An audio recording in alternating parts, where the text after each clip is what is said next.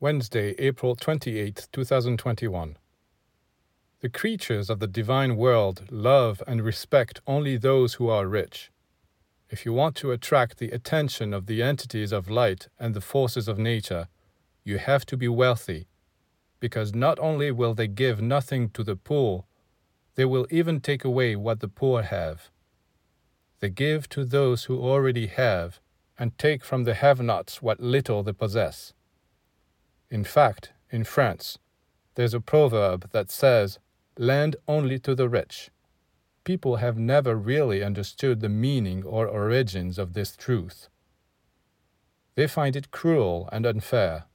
Why give to the person who already has and take from the other what little they still have left? Well, no, it is completely fair.